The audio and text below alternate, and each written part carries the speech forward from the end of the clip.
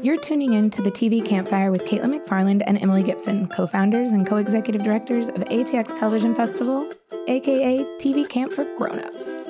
This episode is part of our series of special releases recorded live at ATX Season 7.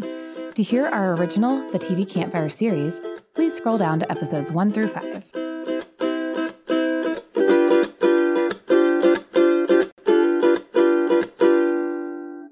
Welcome back to the TV Campfire. Today's live release from Season 7 is an especially fun one because 1, we are full-on nerds for TV critics, if you hadn't noticed. And 2, we get to pester the Hollywood Reporter Tim Goodman for missing this panel because of a flight. It was kind of his fault. It was kind of not his fault. We can debate that later. That can be a different throwdown. But we get to give him a hard time about missing this panel for a good long while. I mean, at least until next June. At least. We're kidding, kind of, but we do love you. We love all of the critics on this panel, including EW Sarah Rodman, previously.tv and OG Television Without Pity founder Tara Ariano, and all-around badass Mo Ryan, which is why we wanted to get their hottest TV takes on the record with an old-school debate. And they did not disappoint.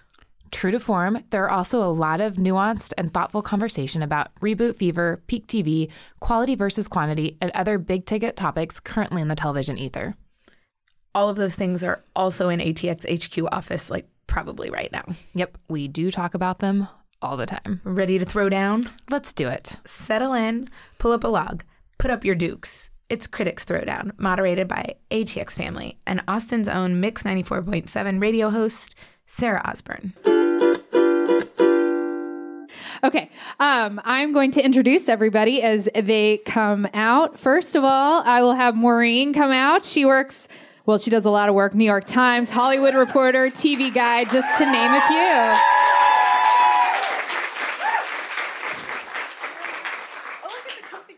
I know, and you have your own microphone and a little name tag.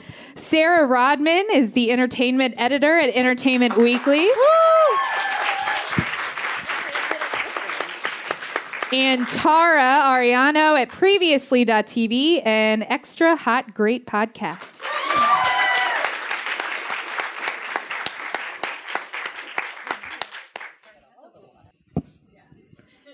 Hello, the TV critics at a TV festival. Hi. Hi. Woo. Woo. So we have a couple things that have been kind of predetermined that we're going to start out with that we think are hot topics in television right now, and we want you guys to discuss as critics. And the first one is reboots. Reboots are the thing right now in television. Rebooting classic series in 2018 is an effective way for TV to address its role in the current political and social culture.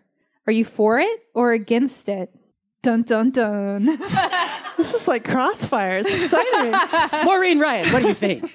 Nay. I say nay. I think one of my favorite current shows is One Day at a Time. Woo! One of my favorite shows of all time is Battlestar Galactica. So both of those are reimaginings, but I think the key word there is imagining. And I think we've all watched this slowly building tide of there were always some reboots now and then, but it wasn't like now. It just feels like, especially the Roseanne thing, kicked off this trend toward anything in your old TV attic, pull it down, reboot it. And I just think that the key word there is reimagining. What new thing are you doing with this? How are you making it relevant? And I think a lot of them feel like cash grabs to me, and they don't feel all that well thought out. And so I'm not happy about that. When old bands go on tour, get the band back together, and is everybody really into it? And it is the difference between reimagining something I actually really like the new Will and Grace, but I'm not sure that they're necessarily doing anything different with that. Mm-hmm. But I think what they're taking their original formula, and because they still have that chemistry, and because they still have the same writers, and because the world at large is such fertile ground, is that the way to put it, for talking about things, that's really successful. So I just think you can't be pro or con reboot in general. It's a case by case basis. And I just want to say, anybody that's in the room for Tim Goodman, we're so sorry that he's not here, but we also are enjoying the lady power on stage. Oh yeah. Just saying. Tara? Well, just to that point, one of the biggest drags about everything that happened with Roseanne is that the original show actually holds up, and I had been doing a rewatch before the latest season premiered, and a lot of it still feels very fresh and current. I mean, there's a cold open that's just a congressional candidate coming to the door and trying to pitch himself to Roseanne, and she challenges him back on, like, what are you going to do for this community? How are you going to attract jobs? Are they going to be union jobs? Like, really, still 25 years later was still perfectly relevant. And now, you can't even watch the old show anymore because of everything that happened. Well, you can on I'm gonna Amazon. Stop there rather than get sued. Yes, that's Amazon. true. Amazon does still your outlet for old Roseanne. I actually think, like, I do agree with you, Sarah, that it's case by case. I guess I have an overall sense of wariness that has to be surmounted. And one of the biggest cases for me that was, like, I think because it has to be case by case, because Will and Grace, for sure there was a topical element to that translated, but in a way it's a little bit of a like you can pick it up and move it and not change it around too much. It still exists in the modern context in a similar way.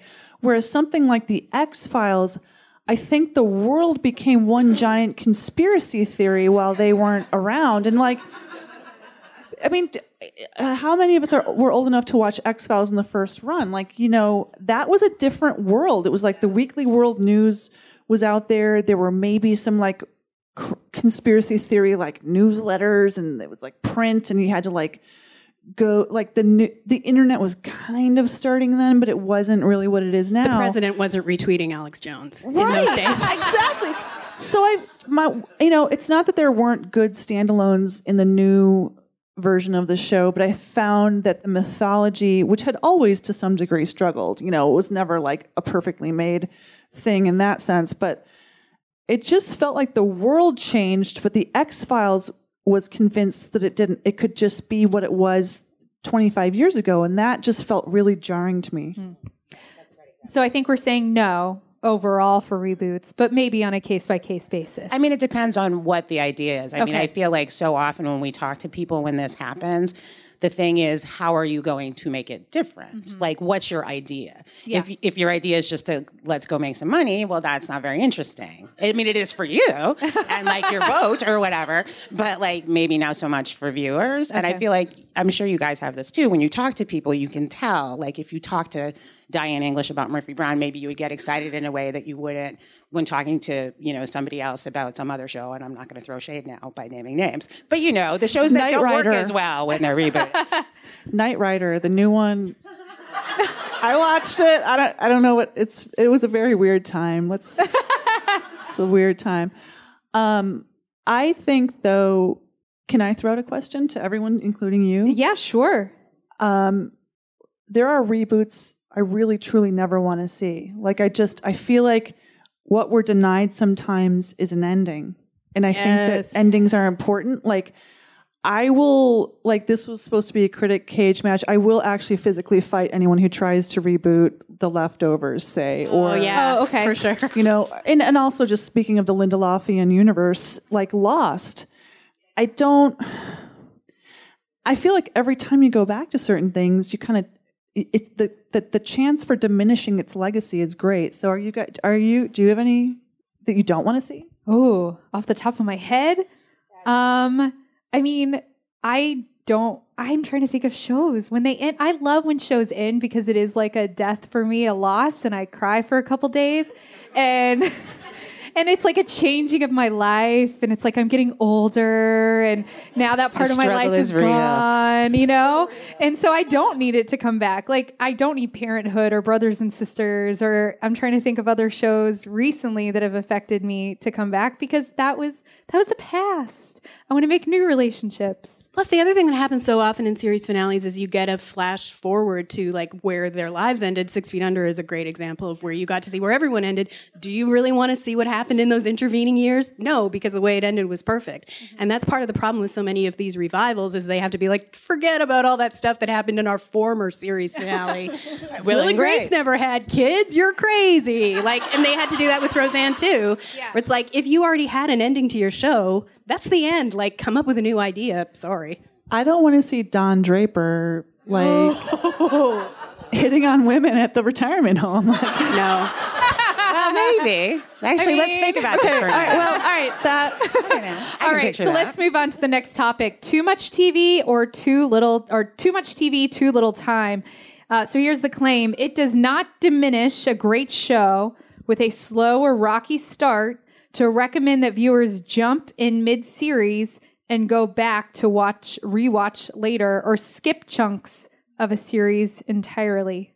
I am against this. You are against this. Oh, I'm pro. I know. And I know I feel like most people are probably pro this, but I'm just one of those people that I know that maybe Brandanowitz doesn't matter at the end of Parks and Recreation, but I'm glad I knew who he was. You know what I mean? He wasn't the most important character, and that wasn't the best part of that show. But I'm just OCD about symmetry. And also if I start watching something, I watched all 15 seasons of ER, y'all. Every single one, because once I start watching, I have to watch to the end. So that might just be me personally being insane. Okay. So no. I've jumped in later in series a lot. Recently, I just started watching Mom, because the TV Land reruns were on at a time that was convenient to me when I lived in Hawaii, where they were on at 4 p.m, which is perfect. And then I went back and started season 1, and in a way, I kind of wish I hadn't, because season 1 is not that great. I don't care about her kids. Sorry. But I had watched the Happy Endings premiere and hated it at the time, and then stopped, and then everyone went crazy about the whole first season, including you, Mo. You were one of the tastemakers that I listened to. So I started with season 2, loved it then, and then went back and filled it in. But I actually didn't like the first. I was really cranky because sometimes by mid-season, in mid-season in TV can often mean March, April. So by that point, you're meh, I hate everything. No. So I actually didn't like it at first. It was very, I think it was a little more a little more grating at first. But I definitely think that there's again, it's a case by case thing.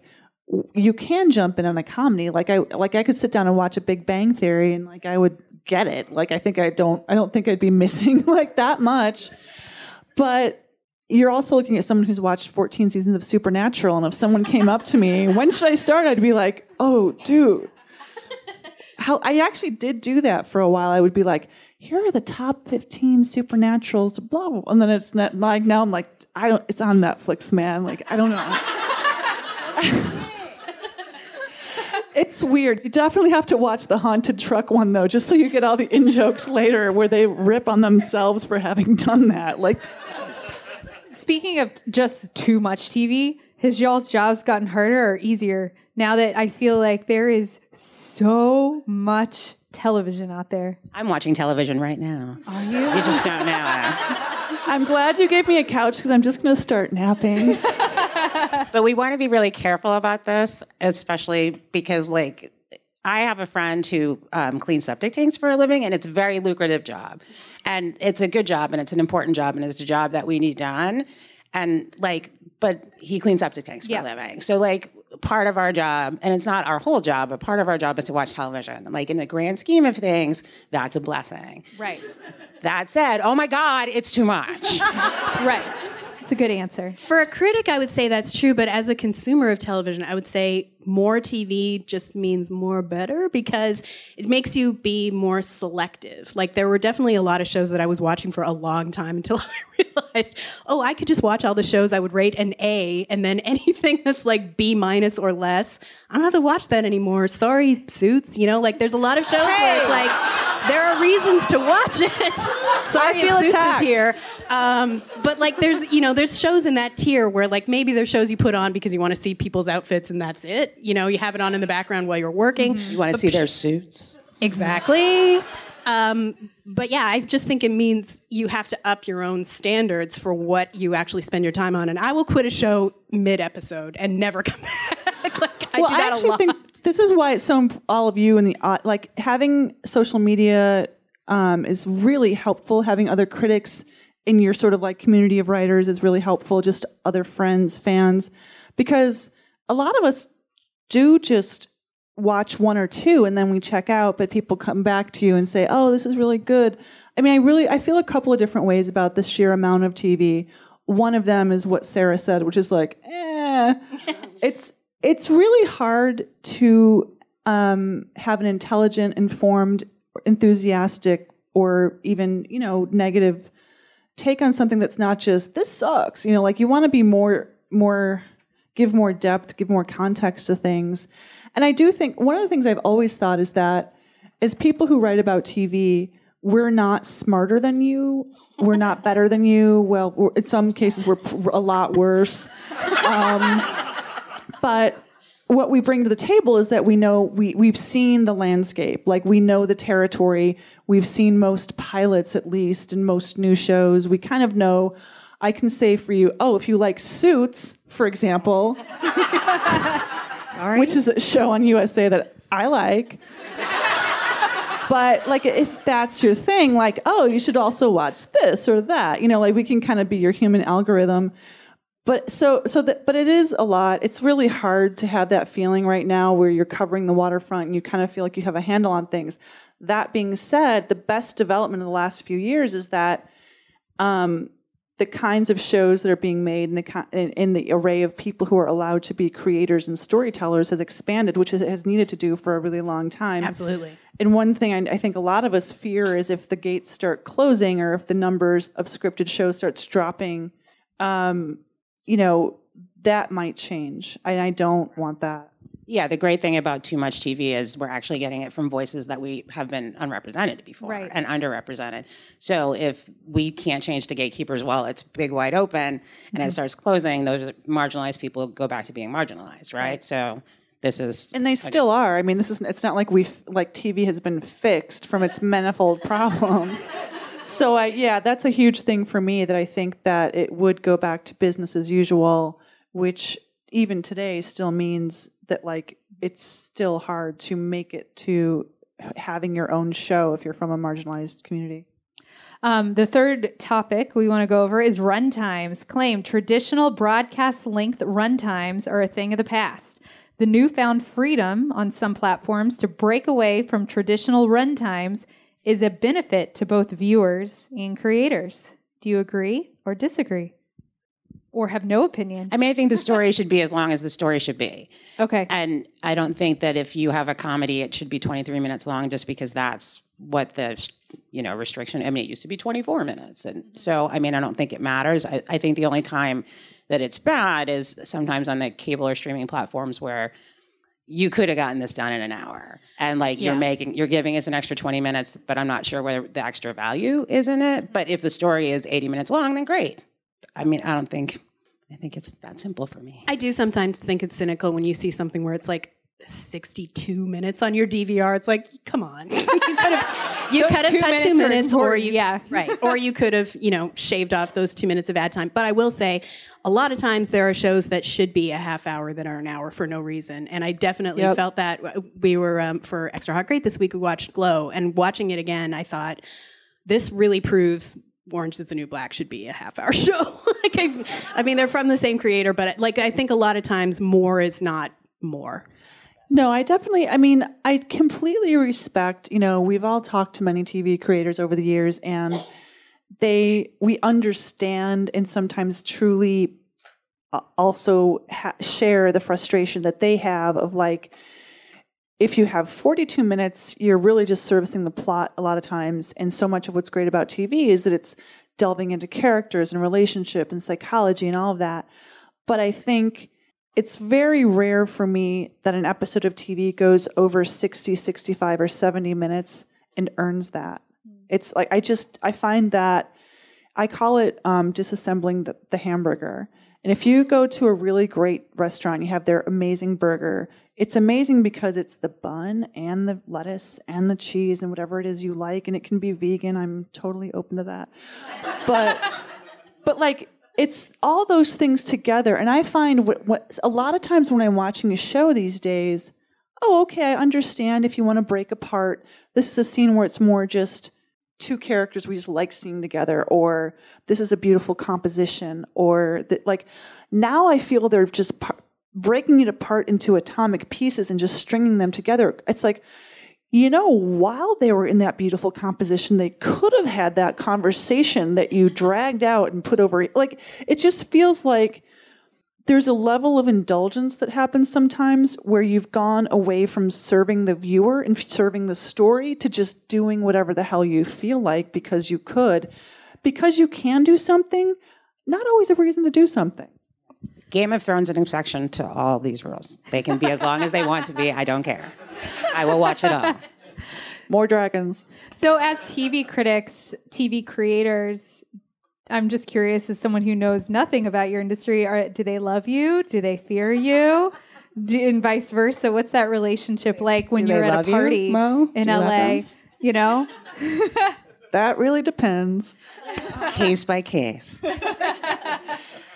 It's weird. I think, I find as a writer that I like it when people just engage with my work and read it and try to grapple with it. And even if they don't agree with it, they've tried to, if someone comes to me and tries to have a good faith conversation with me about something I've written, I just appreciate that. I'm like, oh, thanks for reading, or thanks for listening, or whatever it is that they've engaged with. So a lot of the last 15, 20 years, I think there's been a lot of really interesting conversations that I've had where people have talked about their craft and their art. And whether it's a composer or a set designer, a production designer, like a creator, an actor, if you walk into the room and you have seen every single minute of that show and you have reasonably informed questions, even if some of them may be challenging, way more often than not, they are actually willing to engage. And I think a lot of people are willing to have actually difficult conversations that sometimes people I wouldn't expect.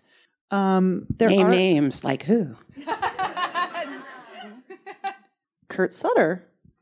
I once had a conversation with him about just a season of Sons of Anarchy or a development that I just thought was questionable, and he was perfectly happy to talk about it. And sometimes it's, again, I think it's that issue of he feels, the creator feels passionately, if you're lucky actually, about what they made. And so sometimes they are thrown off by having to necessarily defend it.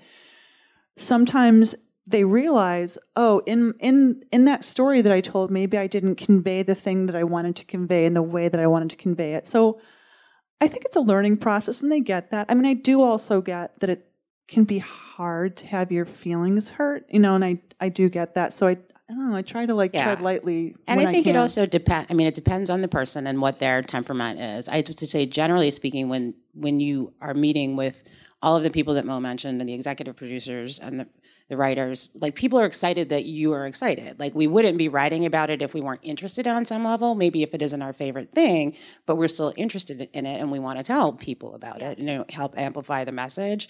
But I will say that I think that there's probably more excitement because it's a exchange when you're writing a feature story about the whole show and all the actors and the writers and the cast and the costumes, or you're breaking out something like that, as opposed to a straight review, which they might not like quite as much because that's sort of more of a one-sided situation. And criticism of anything in any field, getting criticized by your boss in your office is hard. So you get that. And when you add to the level of this is a really personal thing for me, as opposed to, this is my story, this is something I'm telling, as opposed to this is the budget for the month. You know what I mean? That hurts. But when it's this is my childhood where I was beaten by my father and you think it's bad, that's going to hurt somebody's feelings. So, I think it depends on the kind of thing you're doing. But I will say personally, I feel like they like me more now that I'm an editor and I'm not a critic anymore. Did you want to answer, Tara? Oh, I tend to only hear from people these days when we're positive, which is nice. I think people are I hope, are getting smarter about staying off social media or engaging with it. My old site, Television Without Pity, that was different. And the people that we used to hear from a lot, they were very excited whenever we would cover it, even if we were very critical and would, come out and get interviewed and stuff. And we're generally very enthusiastic about that, with one famous exception. Who could it be?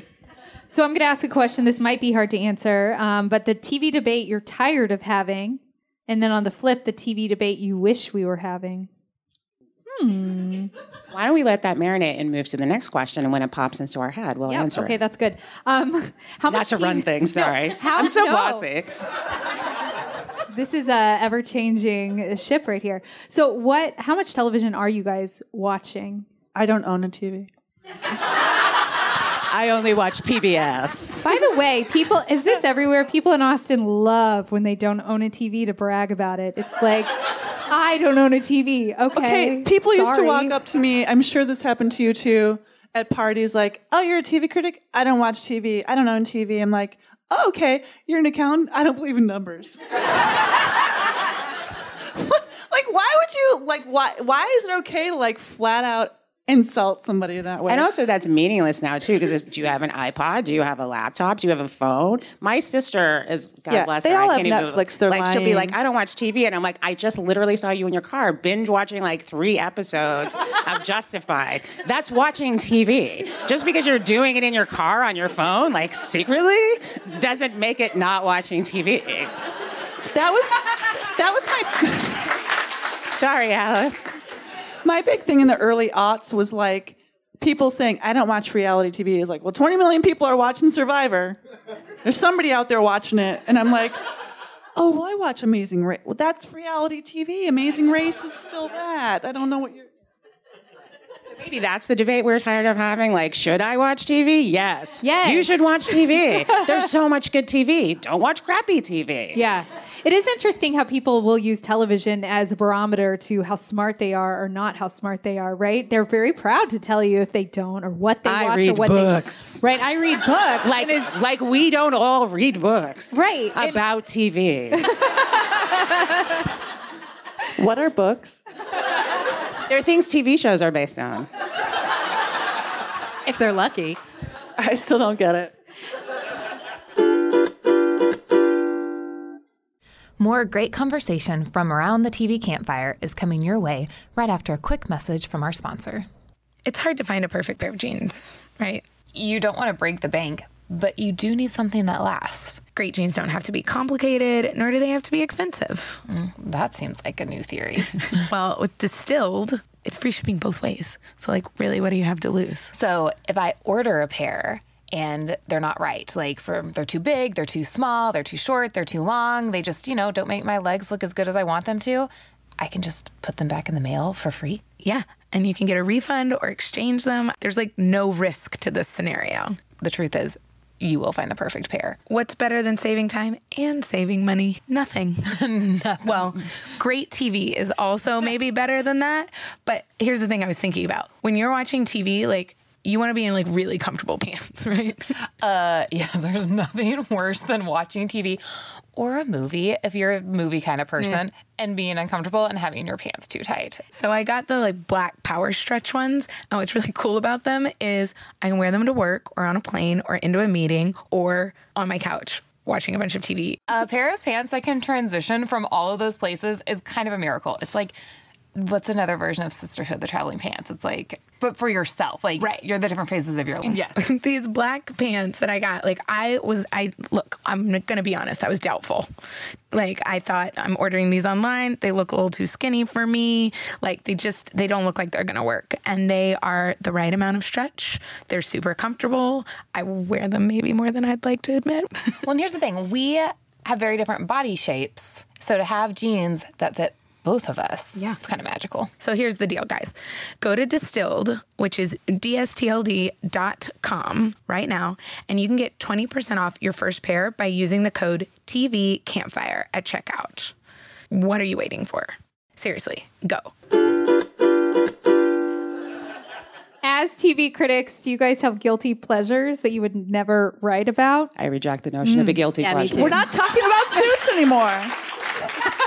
If you like something, that's own that. Okay. I can like Frank Zappa and Rick Springfield. Those two things don't cancel each other out. And if somebody thinks I'm lame for that, that's on them, not me. Still the most popular editorial feature on our site, previously.tv, is from 2 or 3 years ago, and it's about an episode of Catfish where a young girl was contacted by someone who claimed she was in contact with her father, who killed himself in prison after stabbing her pregnant mother, and claimed that she was a medium, and this guy was from beyond the grave getting in touch with her to get in touch with the daughter. And that's still there's nothing to be guilty about. And there are definitely people who are still Googling that today and finding the story of Kayla and Frankie and the raccoon that might have been Frankie reincarnated. And I'm not even joking. Google it. They should turn that into a book. Yes. People would read that. I totally agree though. Like I don't believe in guilty pleasures at all. There are people who kind of like do want to come at you with that whole thing of like, well, I only watch, The Sopranos and I only like engage with the highest level, blah, blah, blah. Well, okay, like I actually think a lot of people kind of going for that prestige thing actually misunderstand how fully entertaining and funny a lot of the best shows could be. Like The Shield was like incredibly well plotted, and The Sopranos could be incredibly funny and just Mad Men too. Goofy. And yeah, Mad Men was like, so I think a lot of shows try to like imitate like a uniformity of tone that is kind of grim and down and negative. That does not signify that you are serious and have a complex intent. That signifies that you have basically misunderstood like 80% of dramatic television. It's like, it's just so I think, I think people need lots of different things. Like I definitely feel like in the last year or two, I have needed escapist TV. And I feel like one of the reasons we're really lucky right now is because there's so much escapist TV like One Day at a Time or Jane the Virgin that also does engage with the world. So it's very smart. Blackish is like that for me too. It engages with the world and its problems, but you end up feeling at the end of it like not that feeling of we're all going to die, which I'm not a fan of. Everything is brown and dark green, and you're rooting for somebody that kills people. Like, I love The Good Place. It's like red and green and purple, and like, but it's like saying something, and it's funny. But like, Sarah, he's a sad white man that killed people, and rooting for you, Hannibal. No, I really liked Hannibal. I like calling it escapist TV because sometimes after a long day, you just want to sit down and not think very much. But it's still a really good show, and you just want to laugh. But you don't want to have to like I couldn't just sit down after a long day and watch Westworld because it's slightly exhausting to watch. You have to watch every bit of it, and it's wonderful. But after a long day, like I'll fall asleep 5 minutes in and then have to restart it. But I can watch The Good Place and just like decompress. Yeah.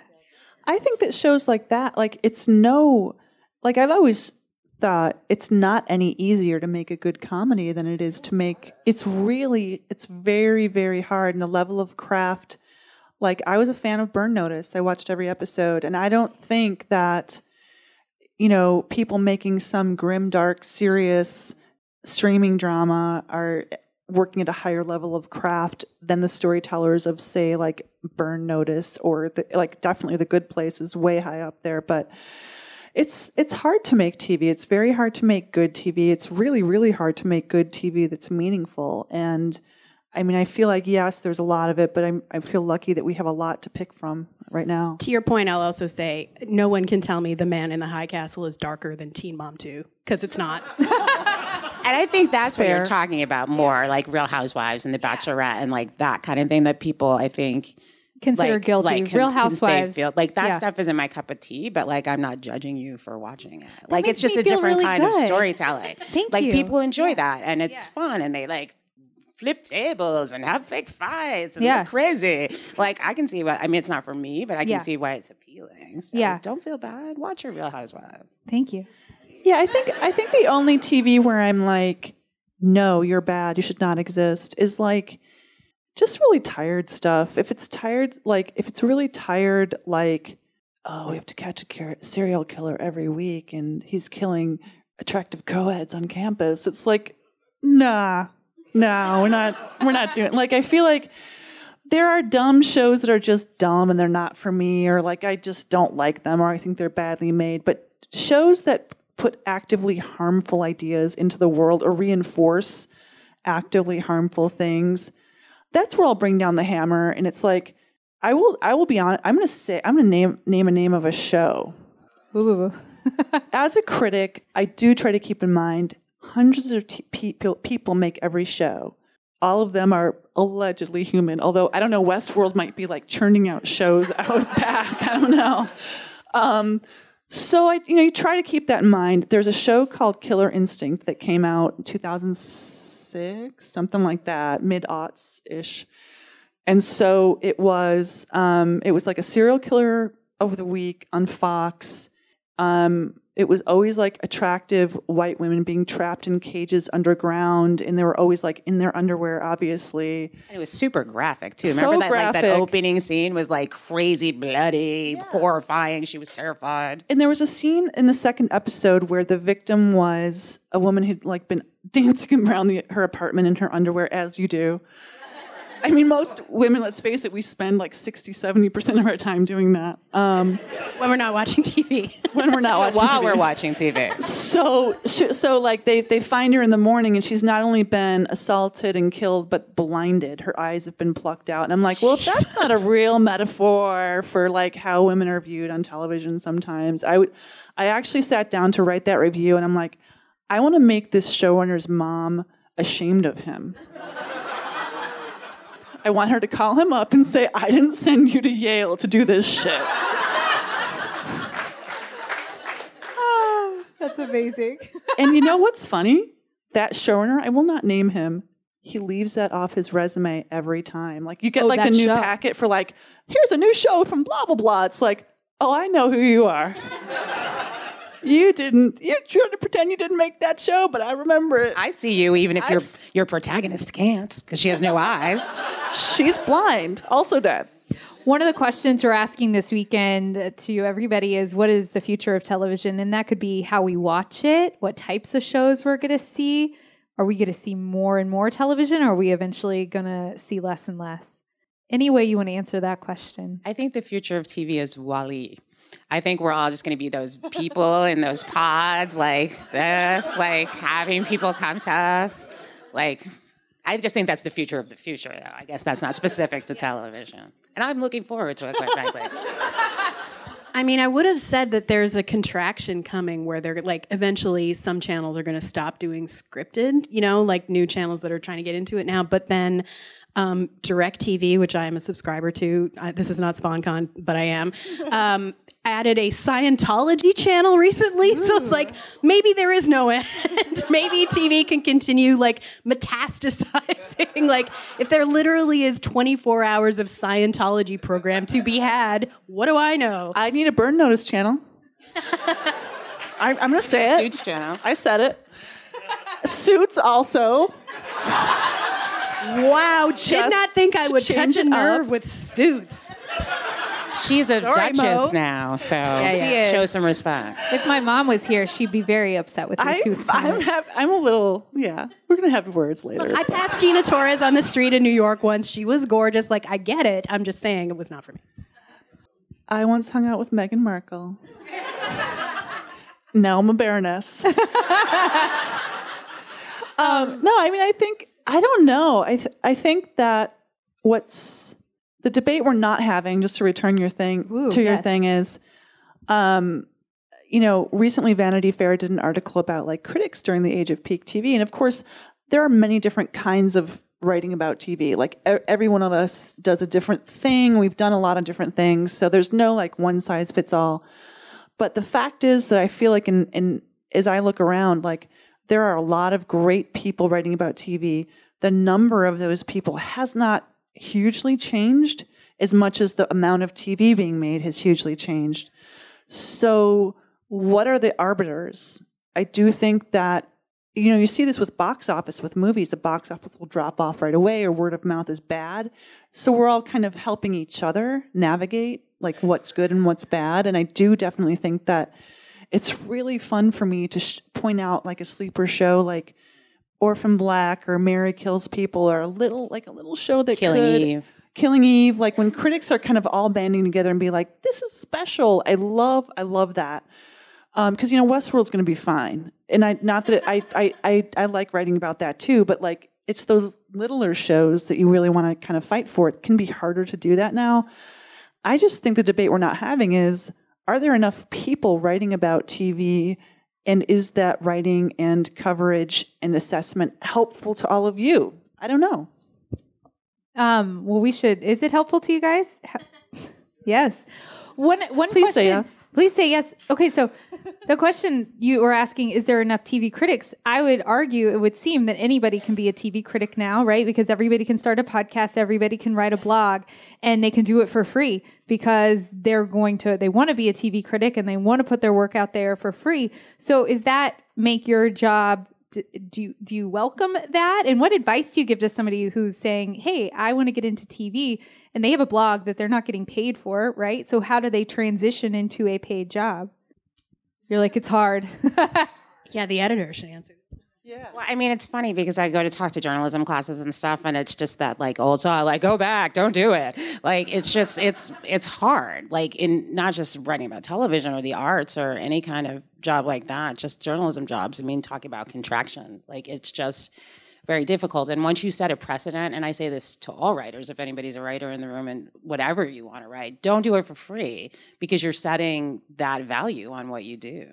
I mean, that whole sort of like you can't eat exposure thing, that's real. Like get paid something somewhere, even if it's, a penny a word for like a freelance thing, because that doesn't help anybody like coming up behind you to do that. I think it's hard to give advice because so often what happens is that in any industry, it's happenstance. You happen to be in the right place at the right time to talk to the right person with the right idea. And I mean, I don't know, how did you get started? You were a real reporter, right? In the age of dinosaurs. I came up through kind of a weird mixture of alternative press and regular J school kind of connections. I went to Medill Journalism School, and I'd been freelancing before that, and I transitioned into writing about TV and entertainment at a mainstream newspaper. But you had written about like crime, fire, mafia before that, right? You had been a regular reporter. Oh yeah, to some degree. I did the basics, and then I was like, that's boring. And dangerous and scary. How about TV? I also wrote a lot about music and film for a long time back when I went out and left my house. It is hard. I think Tara actually, I mean, you're the best example of somebody that created something for yourself in the space that we're talking about. Yeah, that ended up being really successful because we all loved Television Without Pity, right? Yeah. I was such a fan. That's true, but everything is different now. I mean, at the time that we launched it, we were part of a network that was just like, it was called Chick Click, and there were a number of like female-run sites. All we had to do was like hang out a shingle, and they put ads on our site.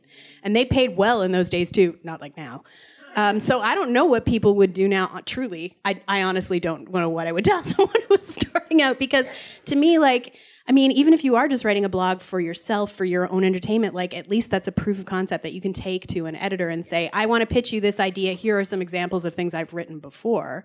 Yeah, I'm not saying don't have a personal blog. I think that's a great idea. If anybody that wants to write should just write. Yeah, don't write for free for anyone that's going to make money off of you. Okay. Don't give somebody something that you could either have for yourself or make money. I worked for Huffington Post for 5 years, and people are always like, you do that for free? I'm like, oh, hell no. No, I don't. I mean, I did have a lot of unpaid bloggers, which I think they've now done away with that. And yeah, I mean, that's the whole thing, is that as TV has gone through all these changes and turmoil and evolution, so have the places that we've worked and built in some cases. So it's really, I mean, I feel like we don't talk about that a lot, but all of us have been through massive places of work or work situations or professional earning situations that have been through massive change, if not wrenching turmoil and just stress-inducing stuff. So we definitely do have jobs that are fun. We're so fortunate. Fortunate. I mean, the thing is, I think hard. Still attaching yourself, there are fewer legacy media places, print and online, not just print. But if there is any way, I mean, the best way always is, and I'm going to regret saying this, pitching the editor. Like actually going to the person that has undisclosed at sarah.rodman@ew.com. But I mean, attaching yourself to something that is a known quantity, that if you want to get paid, because having your own blog is a great thing, and I support that. But if you actually do want to get paid, but I think part of the problem now too, though, is if you create something and it's great, it's going to be probably difficult for you to go from that to saying, I'm going to pay you $100 to like recap an entire season of something. Yeah. Like it's just the economics of it are terrible. You mentioned that one of the best things about a critic is kind of championing those shows that maybe people aren't watching. So what are some shows in your career that you're like, why did people not watch this because it was amazing, or that you felt like you really had to champion? The first show that comes to mind isn't something I got to write about, but did everybody ever watch a show called Phenom? It was about like a tennis pro. Like it was just one season. She was so good on that. But I was young when I watched that. I don't know. What's something that you have done? One that, there's The Heartbreak of Terriers, which we should have a panel just about that, right? Just like the terrier's grief that is real and ongoing. Two big ones for me actually got 2 seasons. It was Enlightened on HBO. Oh, yeah. Which I just strongly encourage you. It's one of those shows where the storytelling, what the show was about, and the aesthetics of it, like each show was a perfectly formed short story. I thought it was exceptional, and I just feel like HBO, like that's pocket change for them. Like that's like 1/10 of a dragon. Like I don't get it. It just made me sad when that went away. Because, it had the great Laura Dern, Mike White is the showrunner. And I feel like, wow, those people are so talented. And a lot of other actors did great work on that show. I think in some cases, like career-defining, career-best work. Like Luke Wilson, he was incredible in that. Another one for me was really recent, and the wound is fresh, but One Mississippi. Please go to Amazon and watch that. I think, speaking of topicality and engaging with current politics, that the overall, plots of One Mississippi was not engaging with people who perhaps voted differently than myself in the Deep South. That wasn't like the whole point of it, but like it was a show in which it was like, how do people who are very different politically, socially, religiously, how do they love each other and get along, and also grapple with some really difficult family history? And I guess it's one of that new style comedies in which it was like funny, but also like, now I'm sobbing. And I just felt like that was so beautifully made, and it just had so much more road to run. And again, it was a regime change at Amazon, and I'm mad at Amazon right now. So, meh. I mean, this feels like a bad answer because it did get 3 short seasons, but I wrote about every episode of Playing House, and I mourn it still. It was one that we talked about on the podcast too. It was such a good show, and its predecessor, Best Friends Forever, which also was just lost in the shuffle at a bad period in NBC that should have run for 10 seasons and didn't get a chance. Mm-hmm. I want to open it up for questions real quick. If anybody has a question before I keep asking, yeah. And there's a microphone. If you could step up, I believe, to the microphone right in the front. It's right in front of you. Y'all can make a line. Oh, you have a notebook. Okay, can you hear me? Okay, great. So say you're watching a show that you think has potential to be great, and then all of a sudden it turns bad. Like, at what point or what factor do you think causes that? So like, for education purposes, I'm a writer. Don't want my show to be bad. You're saying that it gets off to a good start, and at some point it takes a turn for the worse, and then never recovers, or just has a bad arc. Because I think we can all go to Landry with the Pipe and say this was not a great idea that was generated from outside of the writer's room. I feel like a lot of the times that when something goes bad, it's because it's not always, but some of the times it's notes from the network, make something sexier, have a murder, and because it's not the showrunner's original idea, maybe they are executing it to the best of their ability because they have great integrity and they want to do, but maybe they're not because it's not their idea and they think it's crappy, and so they don't do a good job. But either way, if it's dissonant to what you have done up until that point, then ask yourself, why are you doing it? I guess. Right. That's a perfect answer for what I was I was thinking in the abstract of when a person makes a decision for a dumb reason that's clearly only for the purposes of a dumb plot. Right. That's the ultimate example of that. But I'd also say when it becomes clear that the show doesn't have any internal rules and anything can happen, this is more for a sci-fi or fantasy show, but when people can come back from the dead, when you can have exact doubles of anyone, when it's just clear that nothing matters, that's when I'm I don't care what happens next. Anything could happen. So we're back to Supernatural. Yeah, sorry. Which in a weird way, like, does have rules. But I definitely, I think every show evolves, and some of my favorite shows have actually evolved quite a bit from the beginning to the end. But I feel like on day one of the writer's room of The Good Place or The Leftovers, like, they knew what they had some core ideas, and the writers that I've talked to have been like, you have to go into your story knowing what you will cling to the tightest. And it has to fit with that somehow. And it could be a comedy, it could be a drama, it could be light, it could be dark. But if you when someone suggests something, or when a fellow writer or someone in the, part of the team brings something to you, or you have an idea, just think, okay, what are my core ideas or values for this show? Will it amplify them and make them better, or is it just too far away from where? And again, I don't want to give you the impression you shouldn't change your ideas, evolve, and I think shows really get into bad places if they don't evolve sometimes. But it's more like, cling to what matters for this story for you, and then just add to that as you see fit. Yeah, those are two good examples where the higher the concept, the clearer you have to be in your own mind as a show creator of what that concept really is. Yeah, and they both have thrown overboard things that didn't really work. Like The Good Place had flashbacks. Now we don't have those. We didn't really need them. Leftovers was too grim in season 1, and I feel like in season 2 they basically were like, oh, okay, we still know what matters to us, but we're going to approach it in a more varied way, and I think it paid off. All right, well, thank you so much. That was really helpful. Thank you. Have you guys, as she walks up, do you, as a TV critic, ever want to be a TV writer? I mean, I could write the hell out of something super formulaic. Like, she's a mess by night, but during the day, she's a super hardworking executive. We can all do that. I bow down to creative people. Certainly as we all sit there sometimes be like, okay, that B plot is terrible, and you should have, as a fan, you have those thoughts too. I do have to say, I once interviewed a showrunner, and I thought I knew where the season was going, and I was like, oh, so it's going to be this, and then you're going to do this, and put this together with that, and that'll lead to the finale. And she's like, I think you've thought about this more than I have. And I think I was right. I still look back on that season, I'm like, should have done my thing. I never want to be a TV writer, but I do often fantasize about being a casting director. I feel like that's my secret, dumb, useless, unmonetizable in my real life talent.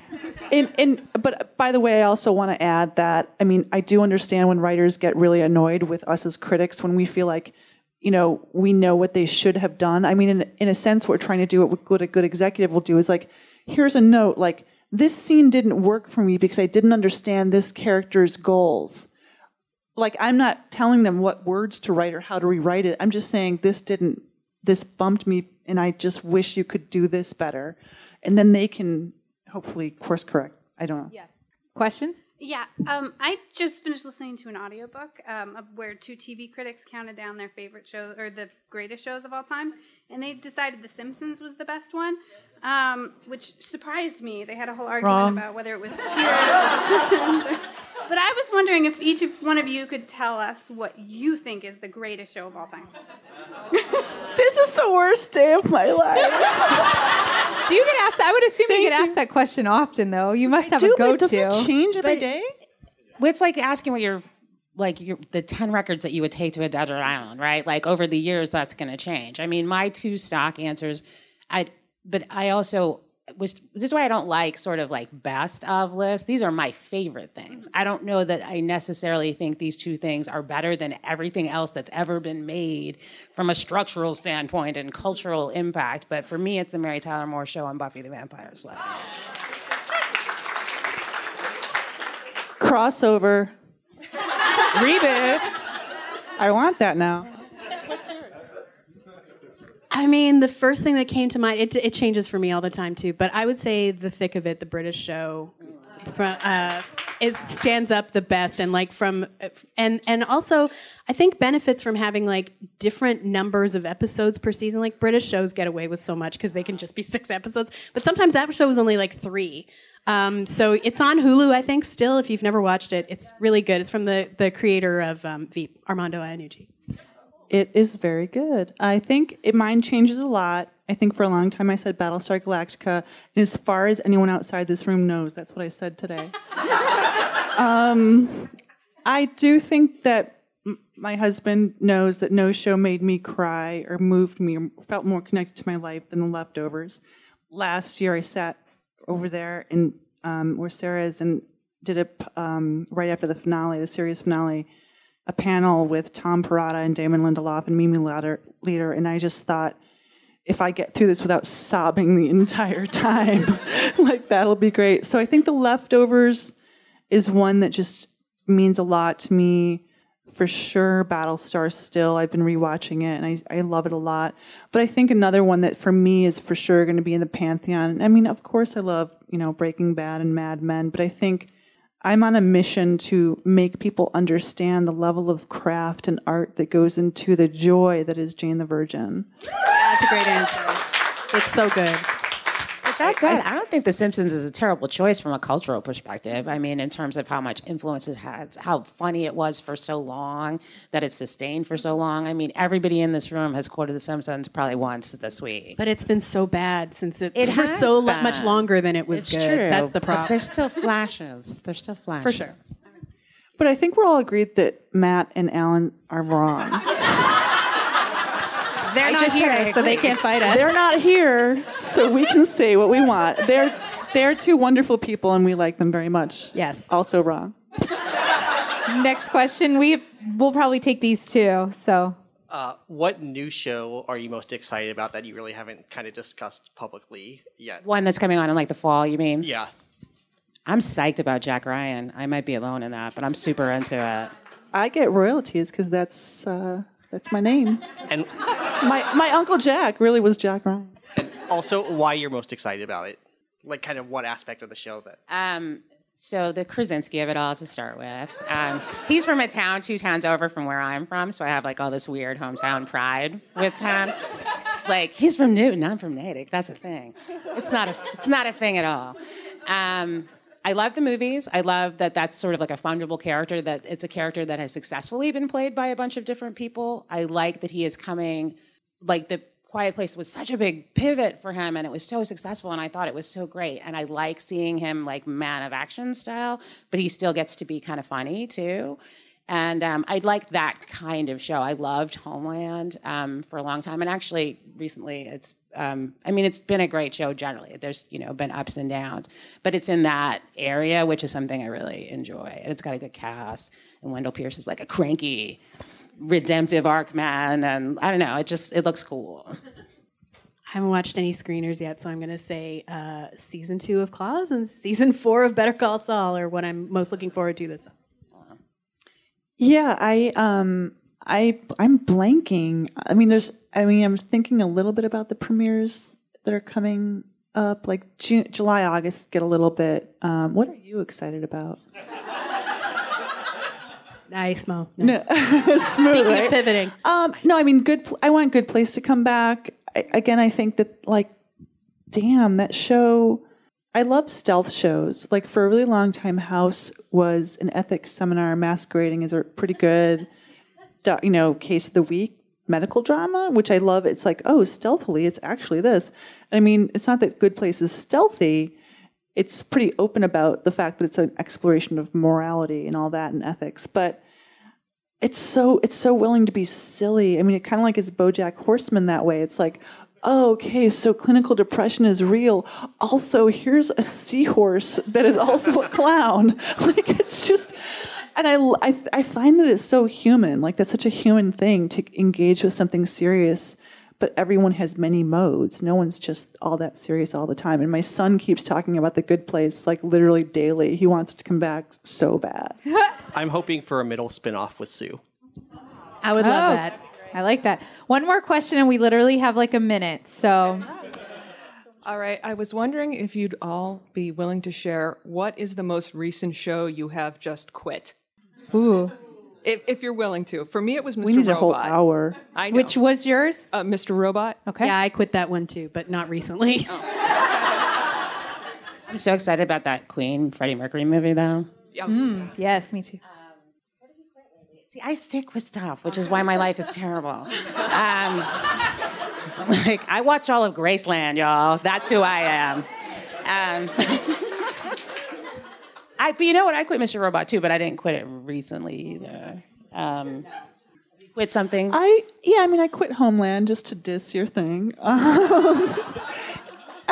I find it really hard when I really loved a show. Like House, I actually quit. We're going way back now.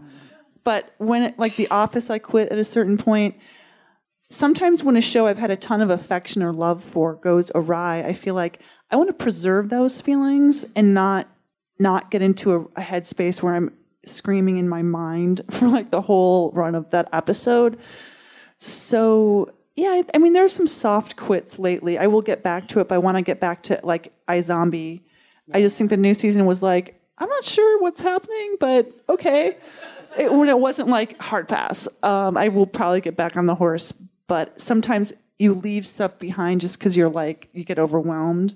So I feel like that's a time thing, not a quitting thing. Oh, I have a better recent answer. SVU. I finally was enough of that one, and that was one that I quit and came back to and left again. But it's like smoking for you.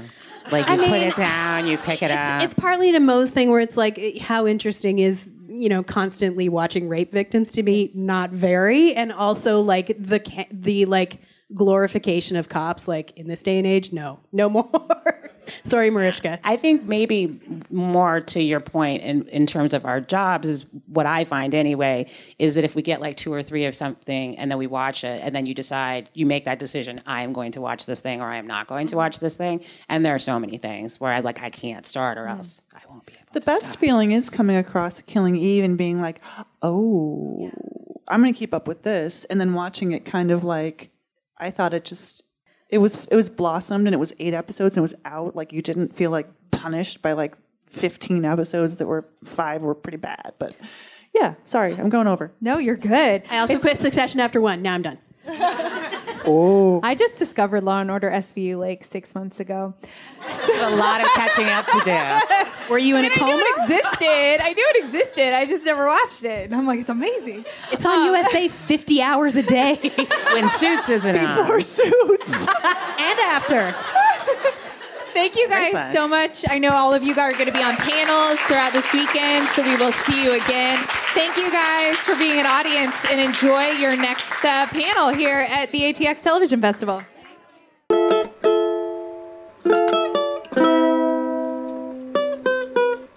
Thank you for joining us around the TV Campfire. Stay tuned each Thursday for live releases from the festival, in addition to bonus content and exclusive interviews and new original series coming soon. Find us on Twitter and Instagram at ATX Festival, and let us know what you think using our official hashtag the TV Campfire. Please rate and subscribe to the TV Campfire on iTunes, Stitcher, or wherever you get your podcasts. Season 8 of ATX Festival will be June 6th through 9th, 2018. And for more information on attending, please visit www.atxfestival.com.